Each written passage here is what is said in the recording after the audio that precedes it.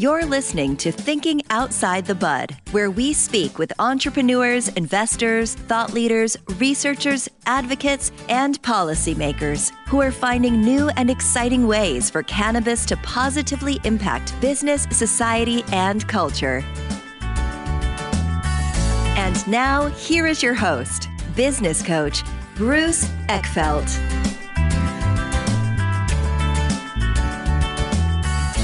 Are you a CEO looking to scale your company faster and easier? Check out Thrive Roundtable. Thrive combines a moderated peer group mastermind, expert one-on-one coaching, access to proven growth tools, and a 24/7 support community. Created by Inc. award-winning CEO and certified scaling up business coach Bruce Eckfeldt, Thrive will help you grow your business more quickly and with less drama. For details on the program, visit eckfeldt.com/thrive. That's ECKFELDT.com/thrive. Welcome, everyone. This is Thinking Outside the Bud. I'm Bruce Eckfeldt. I'm your host. Our guest today is Nicolas Guarino. He is CEO at Naturae Oils. We're going to talk about the world of extractions. We're going to talk about the world of really kind of markets, particularly the New York market, what's going on. I think as probably some portion of our listeners know, the New York and New Jersey markets kind of have been coming online. New York particularly is, some drama and some challenges as we get licenses out there and kind of figuring out how we're going to build this market. And Nicolas is in the thick of it, and they're figuring out kind of really where they are, where the opportunities are, how they apply what they do particularly well to building a business and industry. And they've been launching new products. We're going to hear about some of that stuff. But excited for the conversation. I always love talking to folks that are in interesting, growing markets and kind of figuring out particularly early stage markets and how things are going to shake out. So we'll hear about all that. With that, Nicolas, welcome to the program.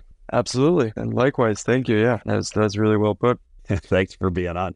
Before we dig into everything that's going on today, I would love to get a little background, on you and how you got into extraction, into cannabis. What was the backstory? Give us the journey that you've been on.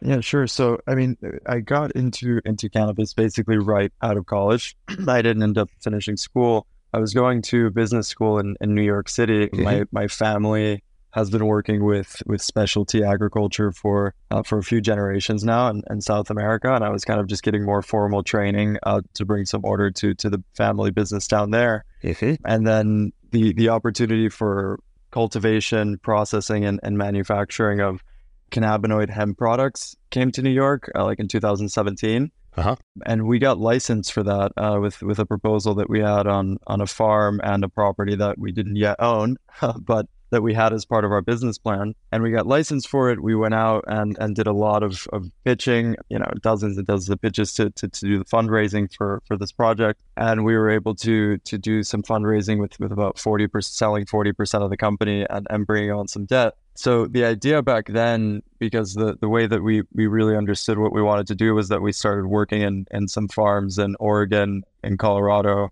okay, as well as seeing some extraction facilities that worked with this farm. And so it was very early back then, right? Like 2017, 16, looking at these farms. And our idea was this: we were going to be a vertically integrated provider of non-psychoactive cannabis products. That was really the idea. And okay, we didn't even quite know, and most people didn't back then, what the different cannabinoids that were present outside of THC could do. Yeah. But we know for a fact that CBD was anti-inflammatory. And I had already a couple of situations and cases in my family where my stepdad and then a cousin of ours that both had these very rare diseases were helped tremendously by the anti-inflammatory properties of CBD. So we thought, okay, this is a market. We're licensed for it. We're going to go for it.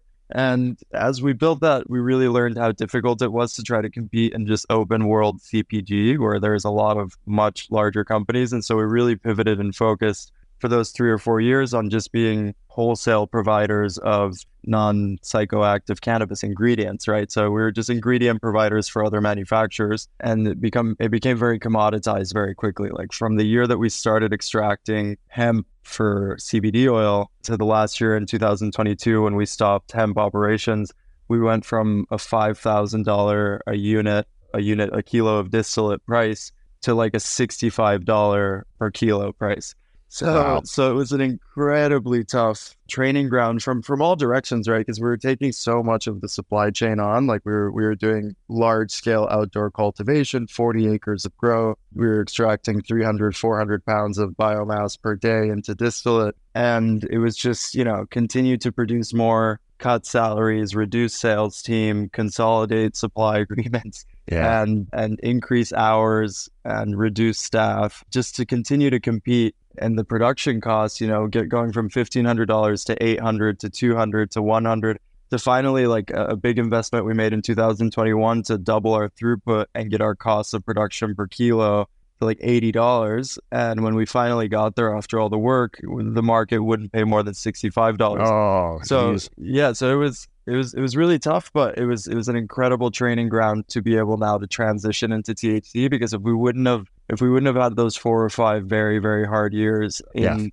that game, we wouldn't have learned everything that we know about extraction and about exactly how we want to avoid wholesale commoditization of pricing and really focus on our own brands and bring high quality products at competitive prices with the existing and decades old existing parallel unlicensed market, right? So yeah, that's a bit of the background. I mean, I essentially it's been the last 6 years working now at Naturae as a co-founder. I was head of agriculture for 3 years there, and then a couple of years ago, I took over as CEO. So that's led us to where we are now. Yeah.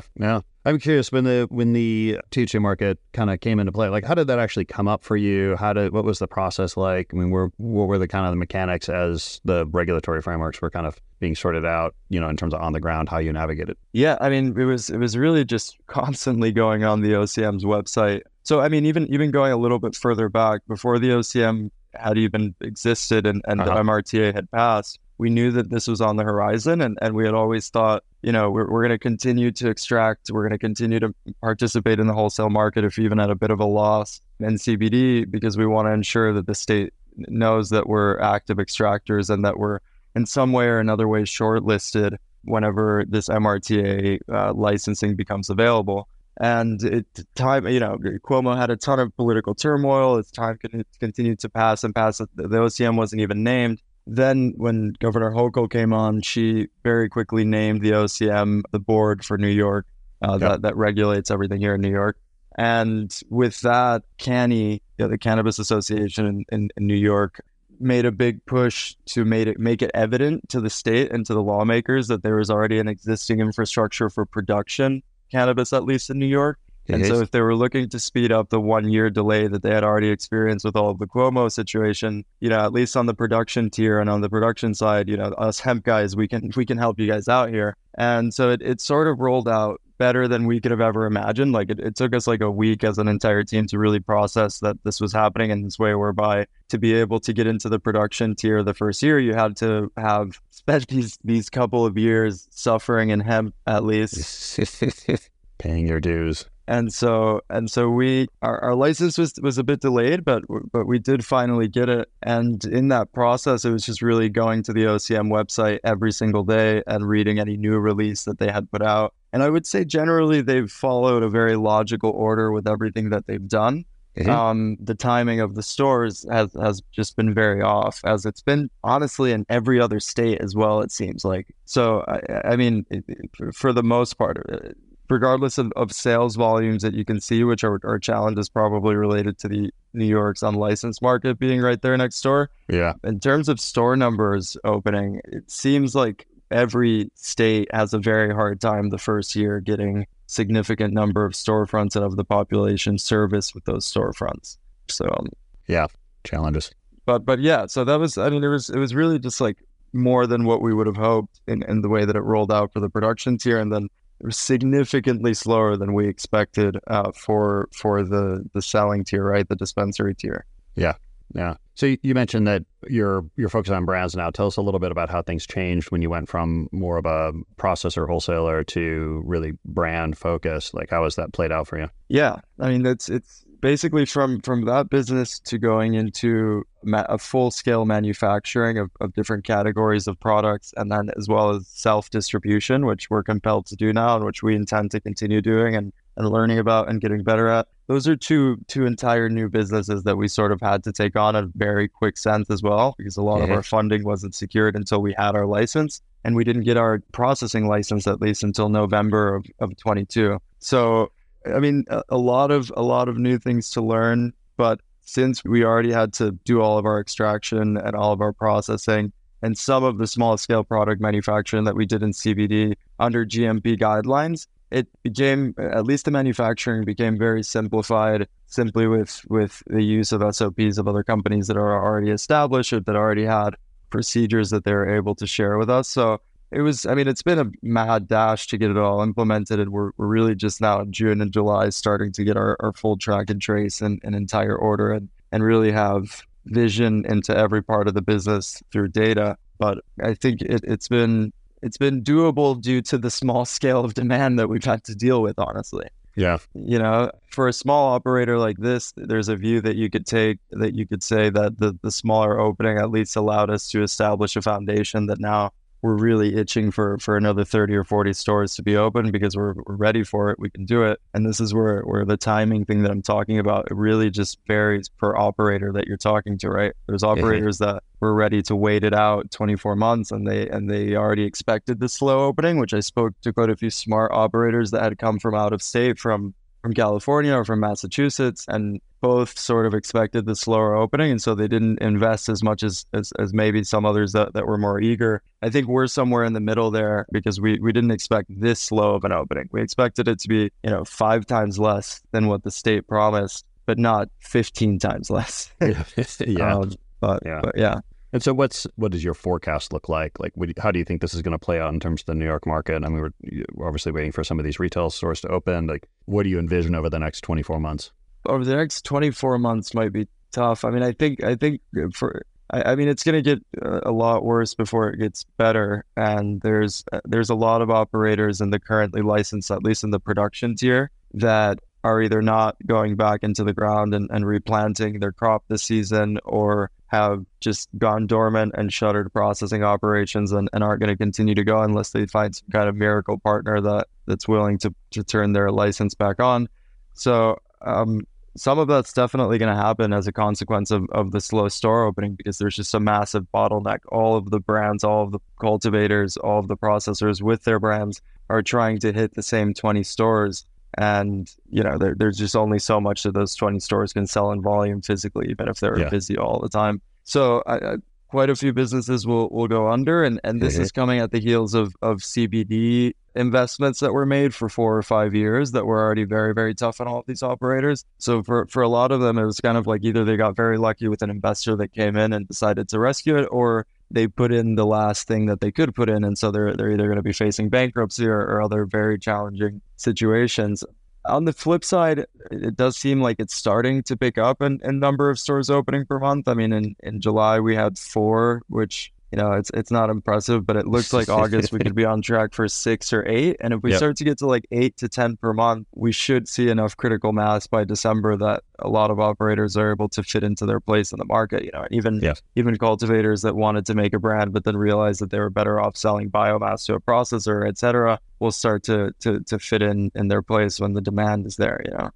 So I think it's going to be very tough until like December and January. And then there's a whole other wild card that gets thrown in there, which is that now the large 10 medical guides, not only can they have their own stores, but they'll be able to participate in the wholesale market as well. So they'll compete with us and they'll compete with the social equity dispensaries. And that's just going to make it tougher sooner. It's that simple. Like there's not a lot more. There's nice ways that you can paint it. Yeah, well, that'll be more stores we can sell into, but it basically means that very, very experienced and very well-funded operations, 10 of them are going to be active in the market, and that's just 10 more that we'll need to compete with. So that's definitely disappointing for, I think, most of the operators who already kind of got hit from one side with the slow store opening, and now are getting hit from the other side with really tough competition. I mean, for a lot of farmers, they're not going to be able to compete with the flower prices that these large greenhouse semi-indoor operations can produce.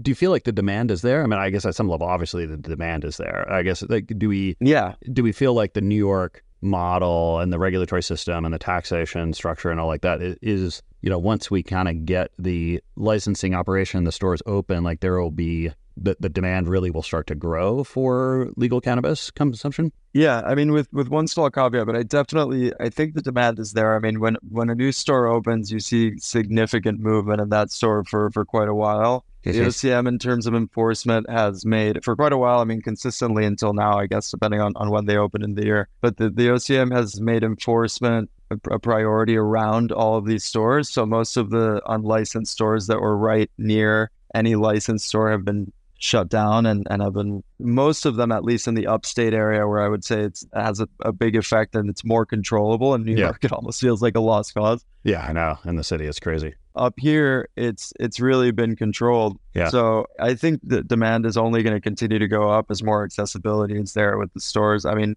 we had projected before stores opened that with our full portfolio, we'd be able to reach roughly $25,000 in sales per store per month. And so far, we're closer to like 34,000. And we don't have our full portfolio out. We're likely going to be at like 40,000 per store per month. So I would say when the stores open, of course, when they open with some decent distance from each other, like the situation in Union Square, you certainly see some cannibalization there between those four. Yeah.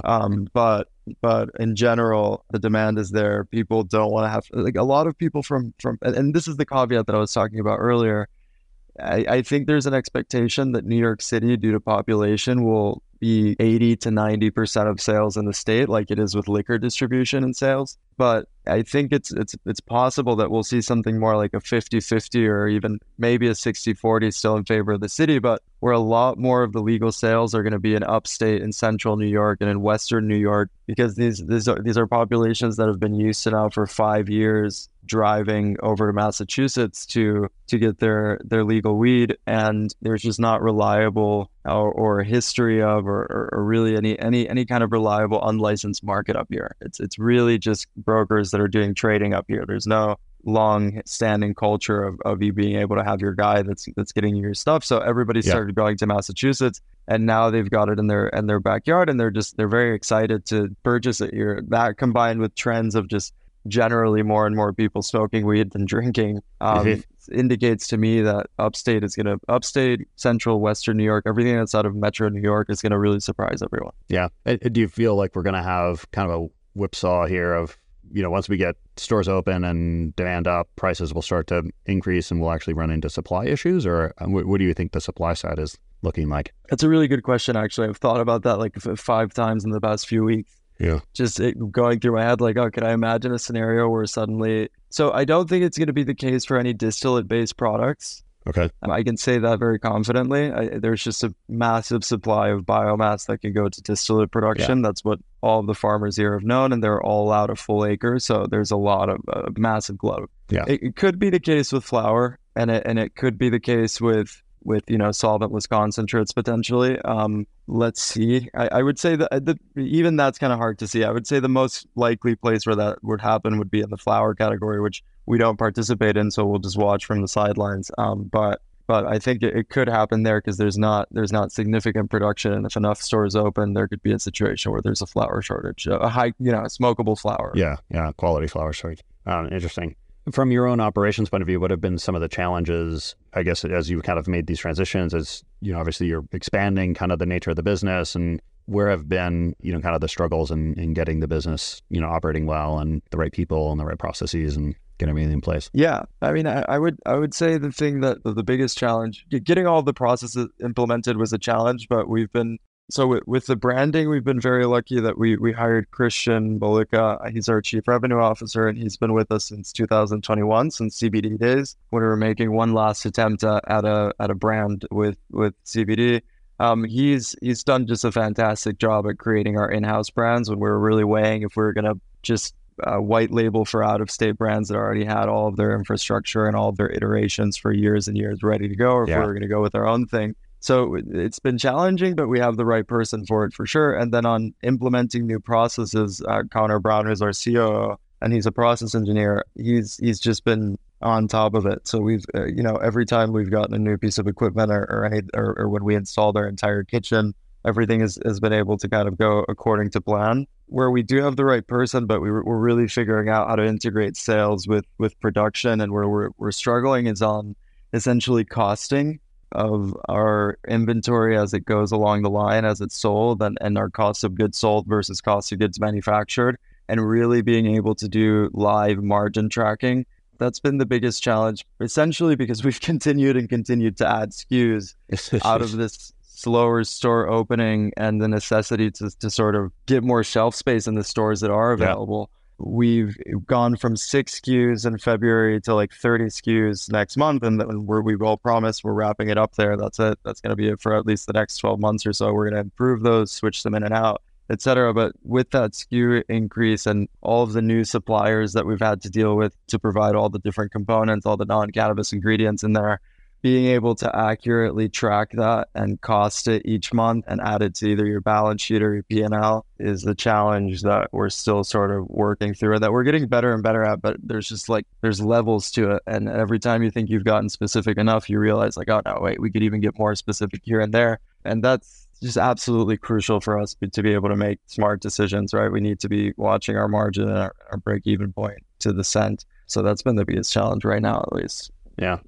Tell me a little bit about the brands and how you've sort of chosen the products and kind of segmenting of the brands. Like what has been kind of the strategy in terms of looking at New York and what we're going to want here? Yeah. So I would say the brands are a lot like, from the spirit and the soul that we had with CBD, where we were so focused on extraction. And here we really said we're just going to focus on the extract-based categories. We're not going to worry about raising money for a greenhouse or for figuring out how to make smokable flower, etc. We'll have our suppliers for our extract-based products. And yeah, so since we were so extract focused for so long, the easiest thing for us was to essentially make the brands based on the extract that was being used for them. So John T is going to always contain distillate-based products, and it's a much more fun and exciting brand. And since distillate-based products always have their flavors reinserted into them, you can do a lot more with them, right? So we have, our first product was a distillate vape, and I consume distillate vapes quite a bit, and I use them day to day. And so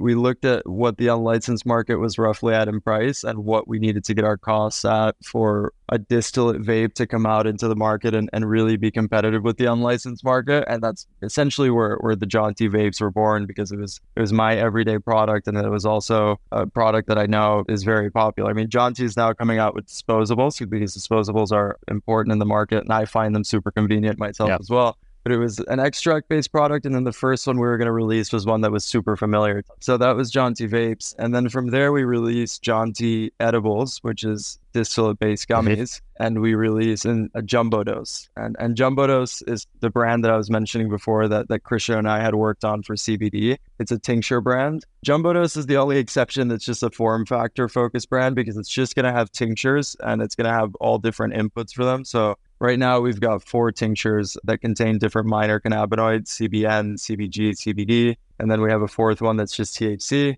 And those are all distillate-based and isolate-based. And then we're going to use, we're releasing now in a couple of weeks into the market, rosin drops by Jumbo Dose, which is going to be a rosin tincture that'll be strain-specific through Jumbo Dose. And then finally, we've Resonators, which Resonators was, again, something that's straight out of Christian's head and out of a lot of our workshops and meetings talking about brand development. And Resonators has all the live resin and live rosin products. So it'll have solventless and hydrocarbon products in it. And it's all of like our upper shelf stuff, right? So it has 1 gram dabs. It's got disposables and hash gummies. Resonators right now has hash gummies in the market. And finally, we had one brand that we did license from out of state, which was, a longer relationship and partnership that we had with this gentleman, Alex Cupamil. And Alex is from Critical Concentrates. It's a legacy, it's a legal brand in California that's really known for its quality with concentrates. It's won a bunch of High Times Cup and Emerald Cups and et cetera. So Alex is working with us for extraction and implementing all of our equipment. We decided to bring his dabbable brand on for 1 gram dabs. So those are the 4 brands that you'll see in stores this year. It's John T, jumbo dose, resonators, and critical. Nice. I'm curious for your role, and as you've kind of taken leadership executive role in this company, and as things grown, as things changed, as you've shifted, what have you had to kind of learn and focus on to be a strong leader and help navigate the business? I would say in the past few months that the biggest thing has been to, in CBD, we spent so much time in the weeds and just, I physically run all of the equipment from extraction, pre-processing, distillation, everything in between, all of the manufacturing equipment. So I've been very used to being in the back, dealing with emails and with my phone and my computer while also running an extraction or doing something else. And now I've really realized how detrimental that can be, because a lot of things are sort of left in the air if each department doesn't have someone kind of pulling it all together for them and seeing why it's relevant for them to be doing X or Y activity because it's related to the other department, Yep. right? So being able to get the reporting to me that I need properly, and being very demanding about the reporting that I need to see from each department so that I can help the whole company kind of run smoothly and run more like a machine, has been probably the biggest challenge. So I think we're making very good progress on it as well. It's just it's a never-ending effort, and it's a total realization that like it never ends. It just kind of improves and gets fixed, and then you step back a little bit and you made a mistake, so you got to go the other direction.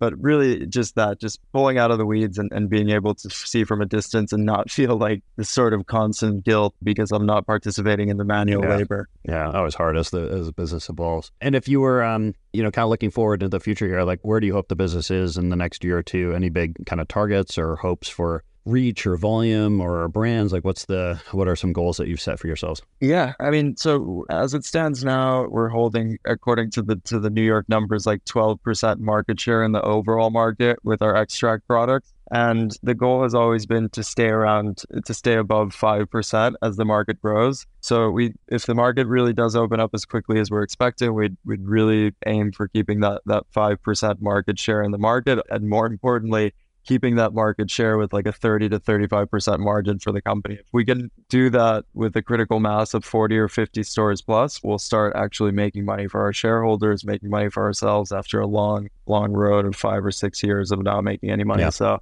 that's really the important goal, maintaining the market share that we've established early in the market and keeping a margin while doing it, which involves every one of those departments working together like a machine, Yeah, exactly. Nick, this has been a pleasure. If people want to find out more about you, more about the business, what's the best way to get that information?